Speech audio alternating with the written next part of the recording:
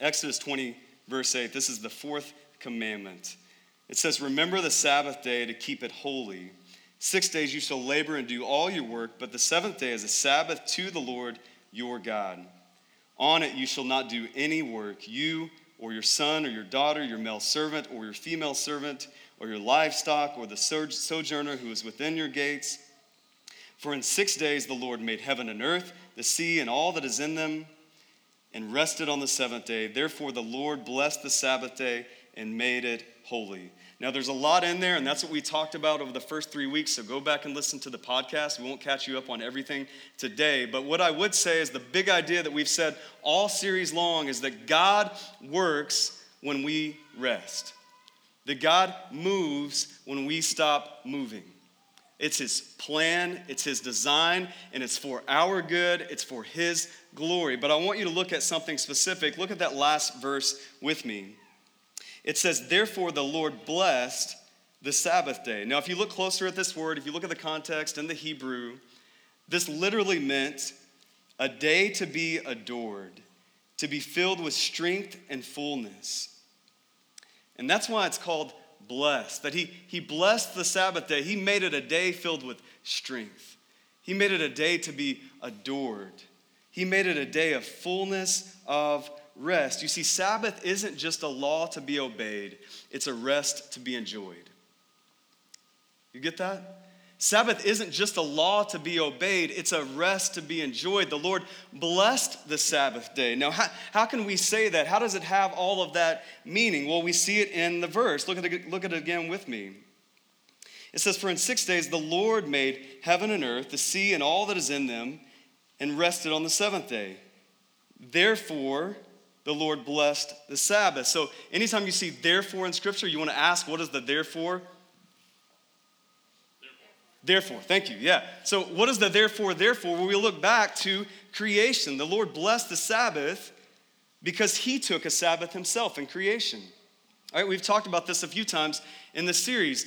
In creation, God didn't get worn out because he made the Grand Canyon, right? He didn't start making the bigger sights and scenes in our world and think, man, I'm tired. I need to stop and rest. No, we see in Scripture, God doesn't sleep or slumber. He doesn't take naps. He's omnipotent. He's all powerful. He doesn't need that. So he didn't need to rest, but he rested anyway, so that, therefore, he could bless the Sabbath. You see, when we have a good God who he takes a rest, he immediately blesses that rest, right? Because he does it himself. And so the Sabbath didn't become a blessing because it was commanded to be one.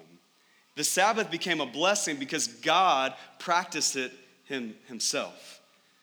And so there's a lot of meaning here, and it's more than just a law to be obeyed. It's a day to be enjoyed. And when we realize that, we want to implement the Sabbath in our lives. Right? Not just to save us from exhaustion, it does that. Not just because we're supposed to, and it made the top 10 in the Old Testament. It is in the Ten Commandments. But even beyond that we're looking at a good God who he rested, who he stopped and looked at all of his work and stopped and said, this is good. This is very good. He was satisfied. He rested. He blessed the Sabbath, made it a full day, a day of enjoyment. And so we want to look at that and rest in the fullness of that in joy. And so that's our goal today. And we see that just in the fourth commandment. So we're going to ask two brief questions. If you take notes, you can write these down. This is where we're headed. The first question is, why don't we experience joyful rest? If it's such a full day, if it's commanded, if there's joy in it, if God blessed it, if he did it, why don't we experience joyful rest? The second question we're going to ask is, how do we experience joyful rest? So the first question, why don't we experience joyful rest? Well, there's lots of reasons that we don't have time to get into today, but one big one as I looked at the scriptures and I thought about our culture and lives was worry. Jesus talked about worry a lot. We see it in the Sermon on the Mount, Matthew 6:25. In that passage following, we see Jesus explicitly say 4 times, don't worry. Why do you worry? Verse 25, do not worry about your life.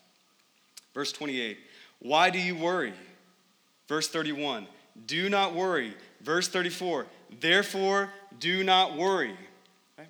The Sermon on the Mount, the best sermon of all of history, included a passage on worry, and Jesus thought it was really important, so he said explicitly 4 times, don't worry. Why would you ever worry? Another gospel says worrying doesn't add a single hour to your life. Jesus made it really clear that worry is our enemy, that worry it can be sin, that we don't go into worry, that he wants us to go into rest. And as we look at worry, and even as we look at the Sermon on the Mount in Matthew 6, really the root of worry is this. It's assuming you care more and know better than God. Right? I mean, just think about your life, that when you worry, you're assuming that you care more and that you know better than God. Like whatever you worry about, that when you're in your financial stress and you begin to sit at home and get lost and worry about that, there's an assumption being made that if I spend more time thinking about this and wrestling with this, that something will change, right? And that maybe God doesn't care, so I'm not going to talk to him about it. I'm going to talk to myself about it, and that's worry. And we're assuming, God, you must not care about this, so we're not going to pray about it. You must not know better and have a better plan, so we're not going to go to you about it. We're instead going to internally, just with ourselves, we're going to worry. Listen, moms, how many times do we worry about our kids? We worry, are they going to get into a good school? We worry, are they going to grow up to be a heathen or listen to what I said? We worry about their sleep patterns. We worry about what they're eating. We worry about their friends at school. We worry. And can I submit to you that when we do that, and when we get lost in that worry only involves you. It doesn't involve God. And we're making the assumption and getting caught in that trap of making the assumption that, man, how could anybody care more than me about my kids? How could anybody know better than me about my kids? And so I have to spend this time worrying about it, Tim. I have to fret over it, because if I don't, who will? Well, the answer to all of that is God. That God cares for your kids, the ones that are up on this stage, the ones that are in this room, the ones that are in kids ministry. God cares about those kids more than you can possibly imagine. God knows better for those kids more than you can possibly think. Right? And so when we worry, we're forgetting that, setting that to the side, and we're saying, it's just, God, it's just me. It's just up to me. And maybe you don't know, and maybe you don't care. And at some point, we have to relinquish that worry. And Jesus says it emphatically 4 times. Don't worry. Why would you worry? Therefore, don't worry. Listen, we can do that with our kids. We can do that with our vocational life, our finances, our relationships. We can do that with everything. And in that, we're saying we care more, we know better. And when we relinquish that, we can leave the worry behind and we can actually experience rest. There's a guy named Harvey Turner. He's a pastor in Nevada. We actually went to a conference last year at his church. And he says this, just a really great quote about worry. He says, worry is praying to yourself. You think about that? Worry is praying. It's a conversation, but it's just with you. Right? You're just going through all the possible scenarios and all the things that could go wrong and all the insecurities that you have, and you're speaking those things, maybe not even verbally, but internally, and you're praying to yourself. And you're not involving God in that. And listen, that is an enemy of joyful rest. Jesus says this doesn't add a single hour to our lives. Like when he says that, what's he saying? It's pointless, right? It's pointless. It doesn't add a single hour to your life. So listen, why are we so drawn to something that we know is pointless? Because I just went through all that with you, and maybe you thought about, I guess I do worry, and I guess I do maybe think I care more than God, and maybe I don't say that, but I guess I do those things. Why do we keep going back to that? Why will later today we'll worry about whether somebody said something to us this morning or they didn't say something to us, right? Why will later this week we'll worry about our job and the promotion and the kids? And why will we keep doing that if it doesn't add a single hour to our life, if it's pointless? Well, it's really like everything else in life, right? I mean, if you think about it, some of you who have kids, if you tell the kids, hey, this pot on the stove, it's really hot, don't touch it, what do? I mean, they try with all their might to maybe get close to it and maybe kind of touch it. Why? Because all of us, even when we're kids, have a heart of rebellion. That even when God's saying like, hey, this isn't for you, this isn't good for you, worry doesn't add a single hour to your life, we're like, yeah, but I want to touch it. I mean, we're like Gollum with the ring, right? We're just drawn to it because God says, hey, don't worry, it's pointless, gives us all the reasons why, explicitly says 4 times, and one of the most important sermons we've ever heard in our lives, Sermon on the Mount, but we still gravitate towards worry. And so listen, if we're ever going to experience joyful rest, we have to acknowledge there's an enemy of rest, an enemy of joyful rest. And it's worry. And Jesus addresses that. We need to address that. I was looking at some studies this week of specifically teenagers. And they talked about and did surveys on like, what's the biggest thing that inhibits you in your life as a teenager? What's the biggest thing you struggle with as a teenager? And you might expect like sex, drugs, and rock and roll, right? You might expect some of those things, like there's a lot of peer pressure and all those things come about, but in most studies that I saw and that I read, it wasn't sex, drugs, and rock and roll. You know what it was? Stress. For teenagers, right? And some of you are thinking like, what do teenagers have to be stressed about, right? Like they don't have a job, they get provided for, right? What do they have to be stressed about? Listen, it's creeping into our teenagers, into our children. And again, as we've talked about through this series, we won't rehash it all today. But in our culture, that actually shouldn't surprise us, should it? I mean, with all of our devices, with all of our social media, with all of our news and information, it shouldn't surprise us that our kids are now saying, hey, here's the biggest thing in my life that I struggle with, it's stress. And listen, again, as parents, we have to look in the mirror on that. Like, where are they learning that? Are they getting stressed at 15 and putting that on a survey as the most difficult struggle because at home everybody's peaceful and experiencing joyful rest? No, right? They see mom and dad do that. They see us come home from work and bring work home and work anywhere because we can. And they see us talk about things and fight about things. And they see us looking at our phone and have it fixated in front of our face every minute of every day.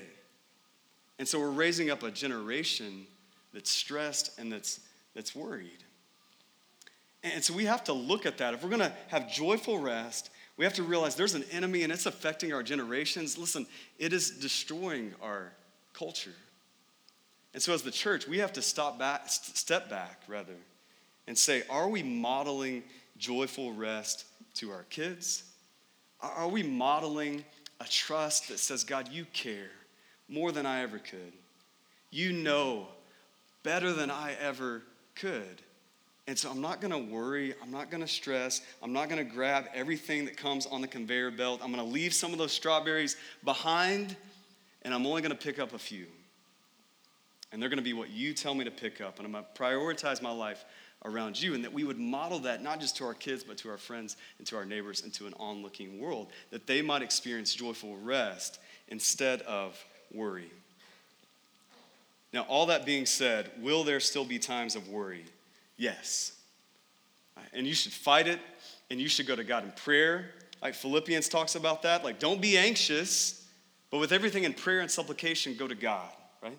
So we should fight worry to experience joyful rest, but I know as we leave here, some of you, worry's still going to pop up. It's going to pop up in my life. It's going to pop up in my home with my family. And so the question is, what do we do when it pops up, right? It's not going away. The conveyor belt is still going in life, right? Some of you are going to leave here. You got Mother's Day lunch. You got work this week. You got family in town. The things are going to still pop up that we can worry about. How do we deal with that? And that's our second question, is how do we experience joyful rest even amidst things like worry? The first thing, again, if you're taking notes, you can write this down. We enjoy the presence of God. We enjoy the presence of God. Luke 10:41. Jesus is talking to Martha. Maybe you've heard this story. Verse 41, it says this, "But the Lord answered her, 'Martha, Martha, you are anxious and troubled about many things. But one thing is necessary. Mary has chosen the good portion, which will not be taken away from her.'" And so Jesus is at a house with these two women, Mary and Martha. Mary is just sitting down at the feet of Jesus, enjoying his presence. Martha can't quit being busy. And Jesus' response isn't like, "What a hard worker. Really go for it, Martha. Man, you are working overtime. Like, I'm so proud of your morality and your busyness." That's not what Jesus says. Instead, he calls her out and says, "Listen, Martha, Martha," right? You're troubled. You're anxious about so many things. Mary, she's looked at all those things. She's chosen the one good thing, the good portion. What is that good portion that she chose? It's being present with Jesus. Right? Not doing things for Jesus all the time. Well, those things are good. But just being present with Jesus. That's where joyful rest starts, is enjoying the presence of God, enjoying a relationship with Jesus. We see this throughout the New Testament. Jesus talked about it himself, John 6. He says, "I am the bread of life. Whoever comes to me shall not hunger." John 7, another illustration. "If anyone thirsts, let him come to me and drink." You see, Jesus is talking about his presence, that he gives us this joyful rest, not through following just a command or doing some good things, but through just enjoying him personally. And he uses those analogies of hunger, of thirst, because we can all relate to that, right? I mean, you think about on a hot day in Phoenix when you're thirsty. And maybe for a little while you can't find your water, but then you have a water. And it's your PVC water bottle. And it's got ice in it, and it's fantastic, right? And when you're thirsty, and you're not sure if you can find it, and then you find it, and you take a drink of that cold, crisp water, what happens? You're satisfied. Right? Maybe you say, right? On a hot day, drinking a cold glass of water, it brings satisfaction to your soul. Think about on a Monday morning, 11:30, you're hungry, your stomach's growling, and you think, "I forgot my lunch." Right? Case of the Mondays. "I forgot my lunch. Man, how could I do that? This day's been so busy. It's off to a rough start. I got a case of the Mondays." And then your coworker comes alongside you and in an offer of provision from God gives you his sandwich, right? And you take a bite of that sandwich, and it's Monday, and life's hard, and the kids are crazy, and you don't like your job, and you forgot your sandwich, but you got his sandwich, and you take a bite of that sandwich. What happens? You're satisfied. And so Jesus is using analogies of thirst, of hunger, to talk about something much greater, right? Not just physical worry about, can I get something to drink, can I get something to eat, but eternal worry, about soul worry. That he says, ultimately, your thirst, your ultimate thirst, like the most meaningful thing that you could ever want in life, that comes through me. That you're satisfied in me. That you're hungry for some things in life, you want some things in life, you got ambitions, you got goals for your kids, for your job, all that stuff that you want, that's found in me. And that you come to me, you thirst and hunger for me, and you experience my presence, that you can step back, way more than water, way more than a sandwich, you can step back and think, Jesus. Just like Mary sitting at the feet of Jesus, you can be satisfied just with his presence, and the worry can drift, and the rest can grow. The Bible speaks of the presence of God like this. You think of the Psalms when it says, taste and see that the Lord is good, that there's joy, there's satisfaction, there's pleasure in the presence of God, and it's better than food, and it's better than drink. It's living water, it's eternal. And when we experience joy like that, that's the good portion. That's the presence of God. It makes worry go away, rather. And listen, I know some of us are in church, and all of you think about when you think about of church is things to do. Right? Maybe it's adding to your worry because you think about the law and the commands and all the things you're supposed to do for God, and you're never just with God in his presence, and you're missing out on that restful joy. You see what this could look like when you see kids. Right? I think about just this week, my kids were playing t-ball, and there's this one girl on the team, her name's Ella, and all the kids get to bat every inning, right? And they all get to run the bases every inning because it's t-ball, right? And so we get to see all the batters a lot, and they all get to get up there and give a big swing and get a hit. And this one little girl named Ella, every single time, not just this week, but this whole season, she literally gets up to the tee, and every time it's the exact same. She's got a smile from ear to ear. And this is a little 5-year-old girl, if you can picture, and she's got this bat, and she's just smiling, and she hits the ball, and then she always looks like surprised, like it's her birthday. Every time she hits the ball, and she hits the ball, and she's like, and then she just, and she smiles like that all the way to first base, and I swear she's done that every single bat of every single game. I think about my son, my 5-year-old son. Earlier this week, we had our Rocky Point mission trip team over to our house for dinner because we want to celebrate missions and take steps in that. And some of you guys have heard about that. And we had them over for dinner because we want to celebrate. Love moved outside of Phoenix, and so we have them over for dinner. And we're eating a nice dinner, hearing all their stories. And in the background, all you can hear is my 5-year-old son singing, "I'm still standing." And he's just belting it out. And listen, he doesn't care that we have 6 people over he doesn't know very well. He doesn't care that we're eating a meal. He just has this pure joy. It's like the joy that little girl had from home base to first base. It's like the little joy you have when you sing a song and you don't even care who's looking. That's just a glimmer. Listen, that's just a glimmer of the joy we have in Jesus. When we're in his presence and worry begins to fade and fear begins to fade and it's replaced by love, that you could be so joyful that you could sing a song, and a lot of us don't do this as adults, right? We sing songs and we're like, are they thinking about what I'm singing?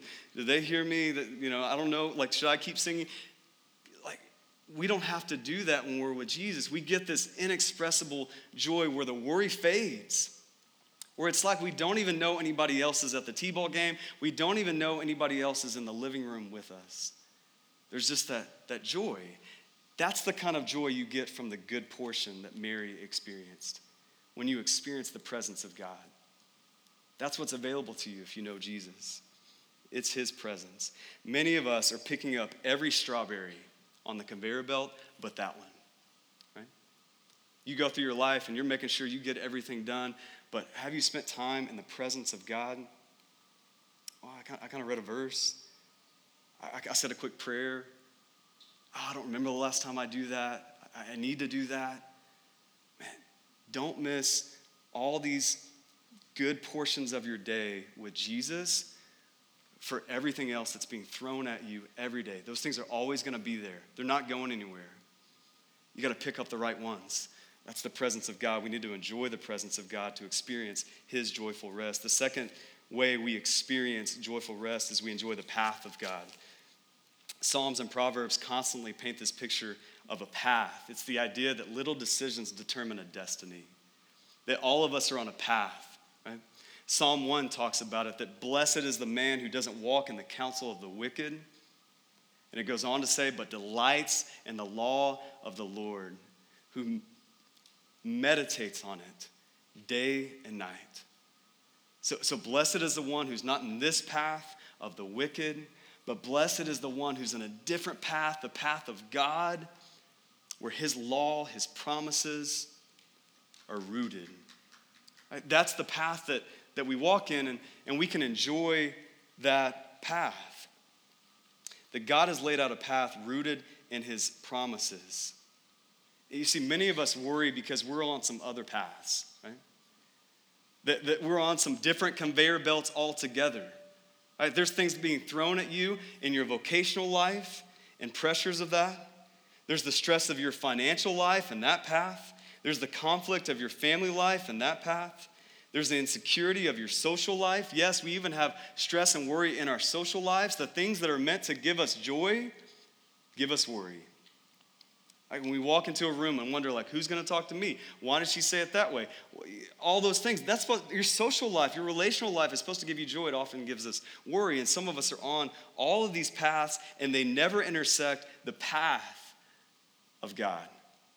But blessed is the man who walks in the path of God. Happy is the man, joyful is the man who walks in that path. There's joy in the presence of God, but also in the path of God. So how do we tap into that? Psalm 1 again tells us we meditate on the law of the Lord day and night.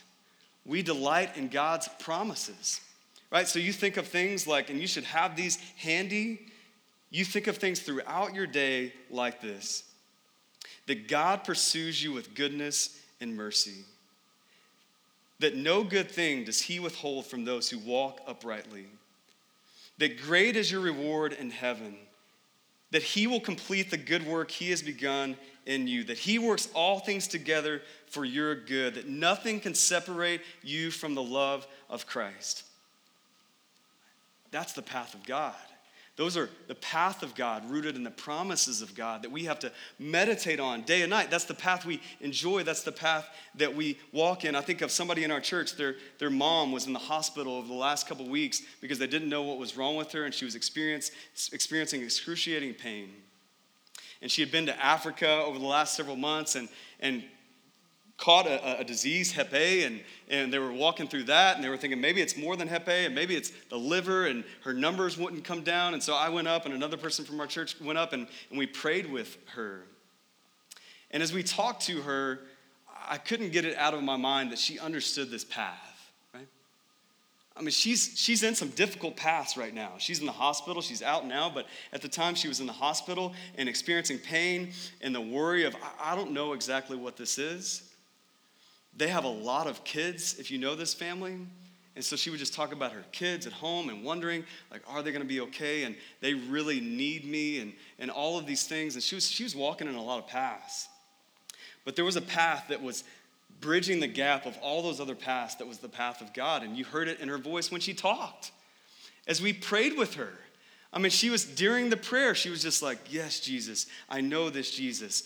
Help me, Jesus. She was echoing these prayers as she walks in this path, even though there's all these other paths obstructing her, making her worried.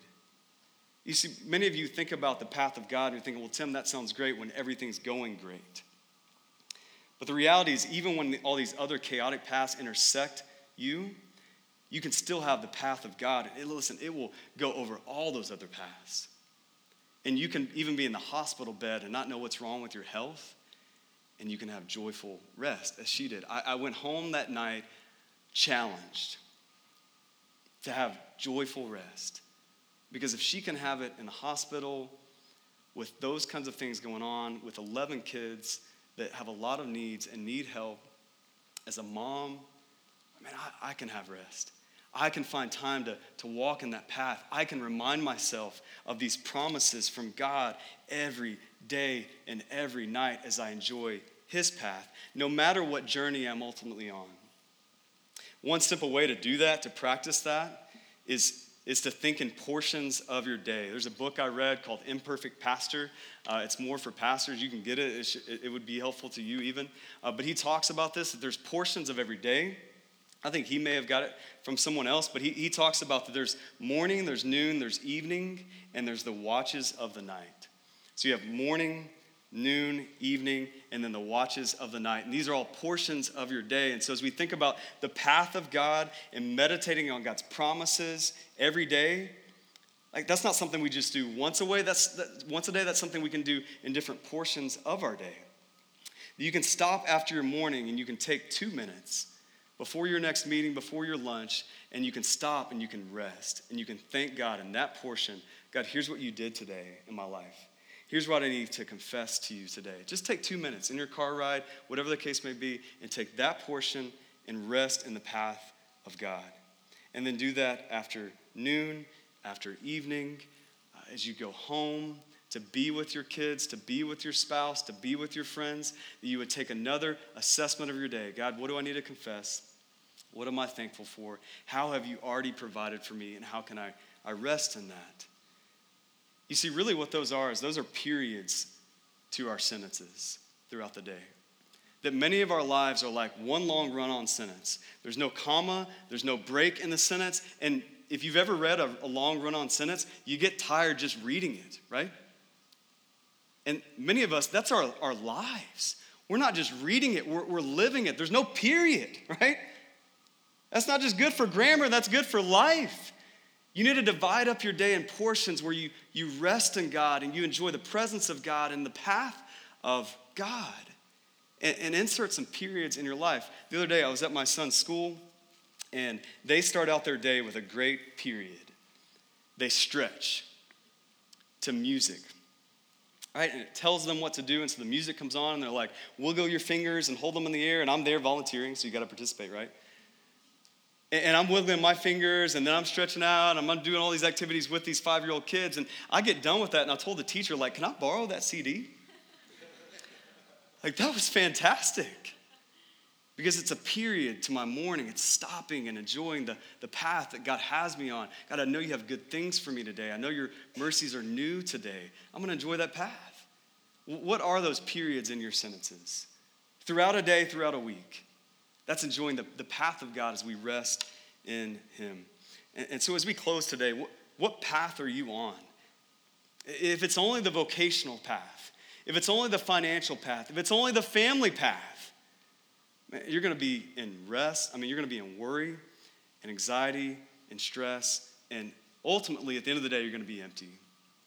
But if you get on the path of God, if you enjoy his presence, then you can experience not just rest, but joyful rest. Because that is what God has called you into. And so last thing I would say, we're closing down the series. If you don't get anything else, I would just remind you that God works when we rest. God moves when we stop moving. And so because of that, we need to trust him, not just for salvation, but also for Sabbath. And so just something really practical is take a Sabbath day. I know some of you have heard this week after week, and you still don't have that day figured out. Listen, combine it, half a day. That's what we do. We have to do that. Figure out a day, but take a Sabbath day. And listen, don't call it a day off. Call it a Sabbath. To yourself and to everybody else you know. And so they're like, hey, Tim, can we go do this? Or hey, Sal, can we go do this? You don't say, no, that's my day off. You say, no, that's my Sabbath. Because the reality is if we just call it our day off, we'll cheat, right? And we'll do a lot of other things that aren't setting it aside, that aren't surrendering it to God, that aren't experiencing joyful rest. And so take a Sabbath, call it that, and figure out what are you going to do on those days. Think about this whole series. Think about how you can set aside and surrender unto God and experience joyful, intentional rest. This is God's gift to you. Listen, moms, this is God's gift to you. Not just on Mother's Day. Find portions in your day. Dads, friends, family members. Find these portions where you can take Sabbath and experience joyful rest. Think about what that is for you. Let me pray. Father in heaven, I thank you that you give us this gift of rest. I thank you that we've had the opportunity to dive into it for 4 weeks and really just be repetitive over and over. And because you call us to, in the 4th commandment, remind ourselves, remember the Sabbath. Because so many things go on in life. So many things are getting thrown at us. So many things are getting on the conveyor belt that don't need to be there. We're picking up everything that comes across our way. And we need to remember the Sabbath intentionally and joyfully. Help us to do that. Even now as we sing, help us to experience a joyful rest in you. God, that you are a good God and you love us and you want us to rest because you care for us and you know what's best for us. Help us to do that even as we sing. In the name of Jesus, I pray. Amen.